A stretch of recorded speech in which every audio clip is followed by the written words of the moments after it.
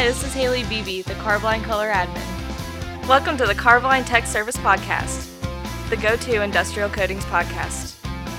Here are your hosts, Jack Walker and Paula Janis.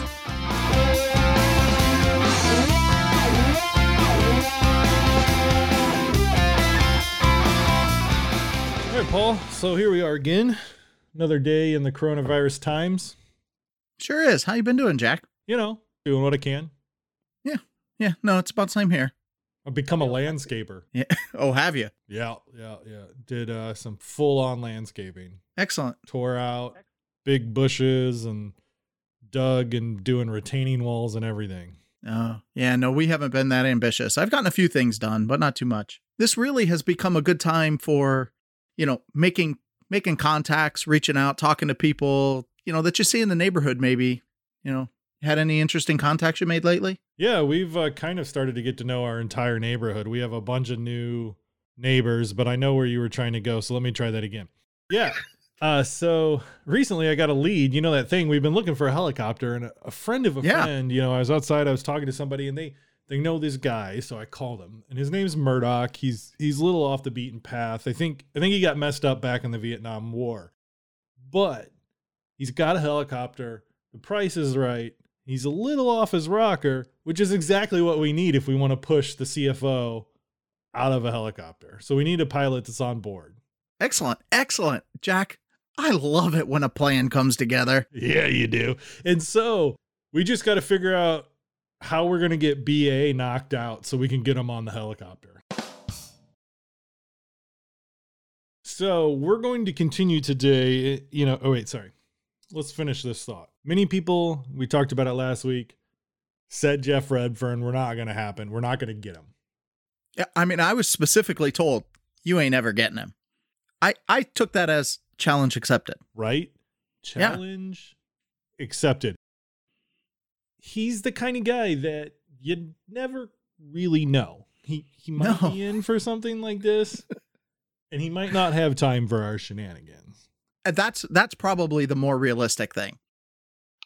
I think this seems to be, I've talked to him a few times socially. I feel like this is the kind of thing he might be up for. Yeah, after talking to Murdoch the last couple of times, I'm really excited because he's working on getting the fight plan filed with the FAA so that we can do this, and it'll be good. Well, hell, there's no planes in the air right now, so it's not like he's got a lot to contend with. There are fewer. But remember, we have to wait until we can all be together again. Right. Yeah. So, Jeff, you have some respite, but we're coming. And I hope you like jumping out of helicopters. If not, we'll have to do something a different way and push you out. Well, we can drug him like BA. There you go. Wait, we shouldn't say that on a very popular podcast, because then we could be incriminated against. We have to be better criminals than this, Paul. So we will not, we're striking that from the record. We will not be drugging you, Mr. Redfern. Wink, wink, nudge, nudge. You gonna take that out in post? Sure. So today we're coming along and we've been building up and talking about different things that affect the cost of a corrosion control coatings program. Whether the surface prep, the location of the surface prep, the type of surface prep, the coating, the type of coating technology. And so those coating technologies that we talked about for the last 2 episodes usually are used together to create a coating system. Very rarely in any true effort to dissuade corrosion are you using just one coat of a product. There are times. Cape Canaveral is a perfect example. 3 mils of Carbazink 11, 60 years. Hard to beat. You have a lot of OEM situations where they would use single components of the different products that we talked about the last couple episodes. In the OEMs, you're going to see alkyds and single coat DTM, urethanes, and polyaspartics and things like that. Yeah, and most of the time when you're looking at these, the key factor as to how many coats of paint you need a lot of times is going to come down to one of 2 factors. Mainly your service environment. What's it going to be exposed to? And the other one is going to be what's the type of paint that you're putting on and how well is that going to do in that environment? which is exactly the case like the Carbozinc 11. You put inorganic zinc at, Cape Canaveral. It does fantastic. If you were to have put just an epoxy on there, it doesn't matter whose epoxy. It's not going to give you that 60 years of service out of an epoxy. Right. And so I think it's best to start with the tried and true system, the gold standard, if you will, for the atmospheric protection of structural steel. And keep in mind, this is not in any way, shape, or form meant to be an all-inclusive exploration of the different systems that are available, because you can literally mix and match most of these products without much problems. Generically speaking, there may be some individual situations where they have compatibility issues, but like generically across the board, you can switch in a lot of these in and out. You know, and you do see that in these systems. You'll see a lot of them where you've got the first 2 coats are the same, and we just changed through 3 different types of top coats. And I think for the purpose of this episode, because we don't have forever, we're going to talk about organic and inorganic zinc-rich coatings kind of in the same breath. I mean, traditionally, inorganic by themselves will give you a couple more years than an organic, just out of the nature of the type of the binder that holds that zinc together. However, once you get them both in a system, their performance and longevity are very similar. That's right, Jack. And I mean, this is kind of held to, if you just look at like system, the one system that we have here, system 30 on this document, organic zinc, epoxy, polyurethane. That's the one that we haven't actually mentioned what that gold standard is, but that's the type of system we're looking at. And it's ranking it at 29 years for a rural environment. And if we just scoot over just a little bit and we change that inorganic zinc, and we're looking at system 37, we went to 30 years. So it's not a huge difference. So from the standpoint of what we're doing today, we can just say zinc, because in most of these scenarios, when you're applying top coats, that's really the key thing. Organic zinc, if you leave it untop coated, is going to have a system life similar to of an epoxy. Sure. Yeah, because it's an organic coating. But once you put top coats on it, that really kind of levels the playing field between the two of them for life cycle. Not in what they do or how they do it, but in the life of that system, because that's not your weak link anymore. All right, Paul, here we go. It's that time where I guess we're going to talk about you and your guys again. Hey, that's always a good place to start. I mean, I don't know why we do that. You already got big enough heads. We're just trying to fill the space that has been presented to us. And when you have an industry-leading technical team, it's great to keep them out there in front of everybody. That's right. Monday through Friday from 8 p.m. to 5 p.m. Central Time, you can reach our award-winning technical service department just by chat. Go to Carboline.com, and in the bottom right-hand corner, you'll see a little dialog box. Just go ahead and click on there, and you'll get one of Paul's and his guys. And if you get Paul, make sure you call him Paul. Now back to the show. So let's break it down here for a second on how that system works, because it is the gold standard. You have your zinc-rich coating, and that zinc-rich coating provides galvanic protection. With that galvanic protection, you're getting increased corrosion resistance over any other type of coating. Now, when that coating starts to break down, it's because moisture from the atmosphere will react with that zinc and start to break that coating down. To protect that zinc, we put an epoxy barrier coat on. So now that barrier coat of that epoxy separates the moisture in the atmosphere from getting to that zinc. And so now you've protected the zinc with another coating, allowing longer time to go before that zinc starts to break down. That's right. So you're always just delaying the time until the next coat actually has to start working. Correct. And then how we protect that, because what we know about epoxies is they aren't great in UV. They're really durable. They're really good for corrosion protection. They're outstanding for barrier protection, but they're not good for UV resistance. So when we mix in a urethane top coat, now we are protecting that epoxy from UV with that urethane. And we're probably giving it a little bit of increased abrasion resistance, because the urethanes universally are a little bit tougher. Mm-hmm. Yep. That one took me a long time to learn. It really broke my brain for a long time, because everybody thinks of epoxies as like the toughest, best thing in the world, right? And the fact that polyurethanes have better wear is took a while for my brain to just finally accept. Right. And really the real reason being is you have to think about what they're exposed to and how they're wearing as to what their durability is. If you throw a urethane on the inside of, let's say, a hopper car, and you put an aliphatic acrylic urethane on the inside, and it's going to wear away pretty quickly because that's not what it was designed to do. But when you put it up against wind and rain and sun and some dust particles that are in the air, it is untouchable. It does fantastic. And that's really, you need to make sure that you're putting it into the right environment for what it's supposed to do. And I'm going to say something a little bit controversial here. If you add a clear coat, a polyurethane clear coat over the top of that polyurethane, so now we're at a 4-coat system, and I realize the cost there gets a little prohibitive because now you have 2 top coats.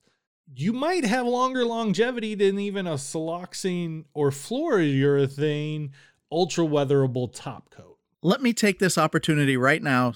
If you specifically as a listener want to talk about this topic more, please call into tech service. We will talk about this with you because there is a tremendous amount of information to show how much durability a clear coat adds to a system.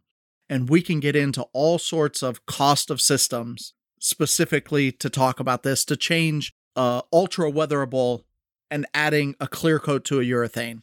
This is a whole different topic, and it's not covered in this document. They don't get into clear coats at all. Actually, just thought of another episode that we should probably do is talk about why you should always clear coat when you're doing a metallic top coat. It seems the automotive industry has been doing this for decades. Yeah. And there's a reason for it. They don't do anything just by haphazard. Everything has been tested and reviewed. Keep in mind that if you start with that basic 3-coat system, all we're ever trying to do as we design other systems is try to match the performance of that system, but we usually try to get there with some kind of value to either the owner, engineer, or contractor. And when I say value, because when we start to look at 2-coats systems that perform similarly, now you're saving on labor costs, and additionally you're saving on some material cost. And that's when we're looking at something like a zinc-rich coating plus a polysiloxane. That's right, Jack. That was a great transition into the next topic here. If we look at the 3-coat system of the organic zinc, epoxy, polysiloxane, as opposed to organic zinc, polysiloxane, the only thing we did was take out the epoxy coat. When we're looking at this report, the durability difference is rated at 1 year. That's no difference. Yeah, because keep in mind that these years that are given to us in this NACE document, the cost of corrosion control through coatings, they're estimates. Yeah, and they're averages. It's all of the paint companies have come together, all of the manufacturers have come together and kind of worked out a series of averages. And the averages are based on real world use. It's based on testing, which we've just talked about in a few previous episodes, but it's an average. So when you're looking at an average of 29 years or 30 years, that's not different. No. And part of that is as some people know, is polysiloxane, some forms are epoxy modified. And so they kind of have the epoxy already in there. And that has to help with the longevity. Also keep in mind that your typical thickness for a polysiloxane is about the same as those 2 coats. You're usually putting on about 7 mils of polysiloxane, and you're looking at, 3 to 5 mils typically for an epoxy and 2 to 3 for urethane. So you're really in that kind of same ballpark just with 1 coating. Because remember, we've talked about in the past, all coatings are permeable. Eventually things are going to take, they're going to break through, and you need that extra thickness to assure that you're not going to break down prematurely. That's right. So looking at the other systems, we talked about, and it doesn't take a lot to draw these conclusions where we're at now. So if you think about the different top coats that we talked about last week and just change them in and out of this zinc epoxy system, that's where you're going to see the different longevity. So you got your zinc epoxy polyurethane is going to be kind of the standard. You get a little bit more out of polysiloxane. as your top coat and a little bit more there of fluorourethane.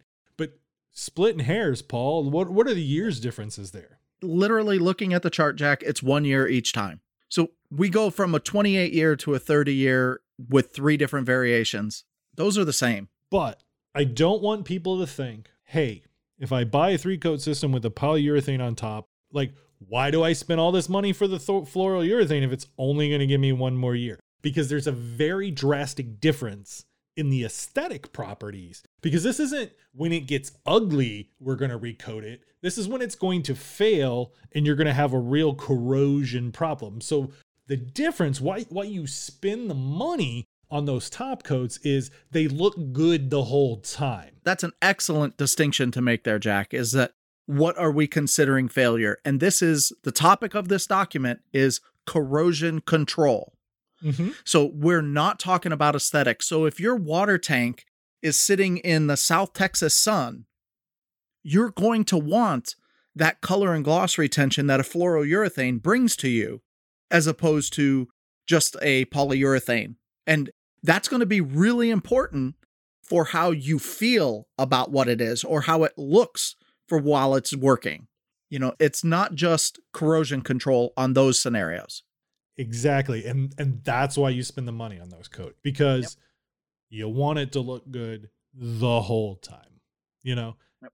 And that's where Paul and his guys can come in and really help you guys look at the specific situation that you're in and navigate that in order to give yourself your best foot forward. We like to, you know, give you more than one option when you call with a problem, especially like if you're new to the industry and you're trying, you know, you got a paint specification dumped on your lap.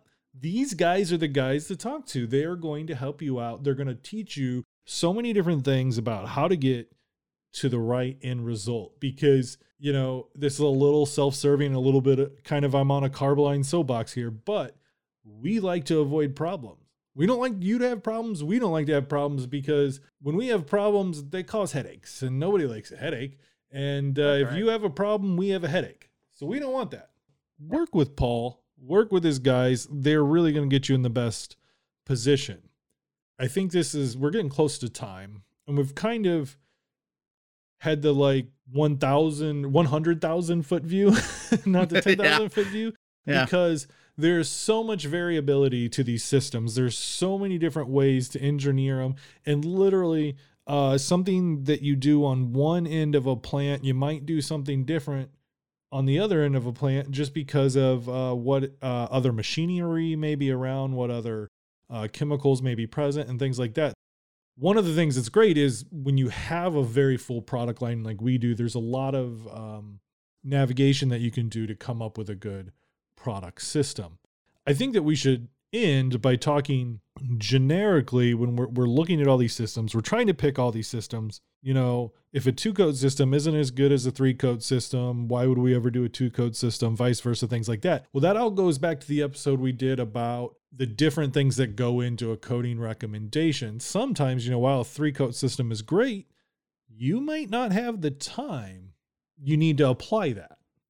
That's right. And sometimes it comes into a matter of conditions, you know, where we may have to switch a product out, and it gives us the ability to do 2 coats, but we had to do it because of environmental conditions at the time, whether we needed more moisture resistance or less moisture necessity, whatever those conditions might be.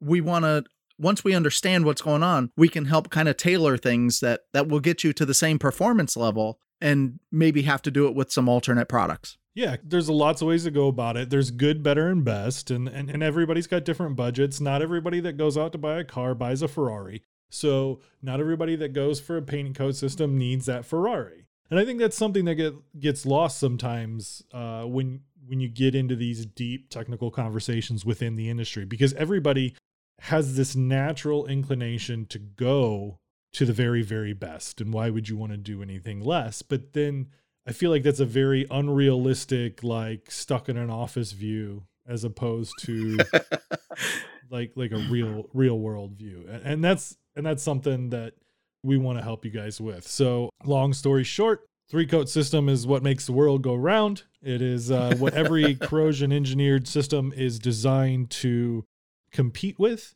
and you can see how changing out the different top coats that have different properties are going to affect the cost associated with those systems. Absolutely. All right, for that, I think we've covered this topic pretty well. And, there's obviously, we didn't give you a full guide to the cost of everything that could come up in a corrosion control program through coatings, but we hope this was a little bit informative, especially if you're new to the industry, to feel your way through. If you have any more questions, technicalservice@carboline.com.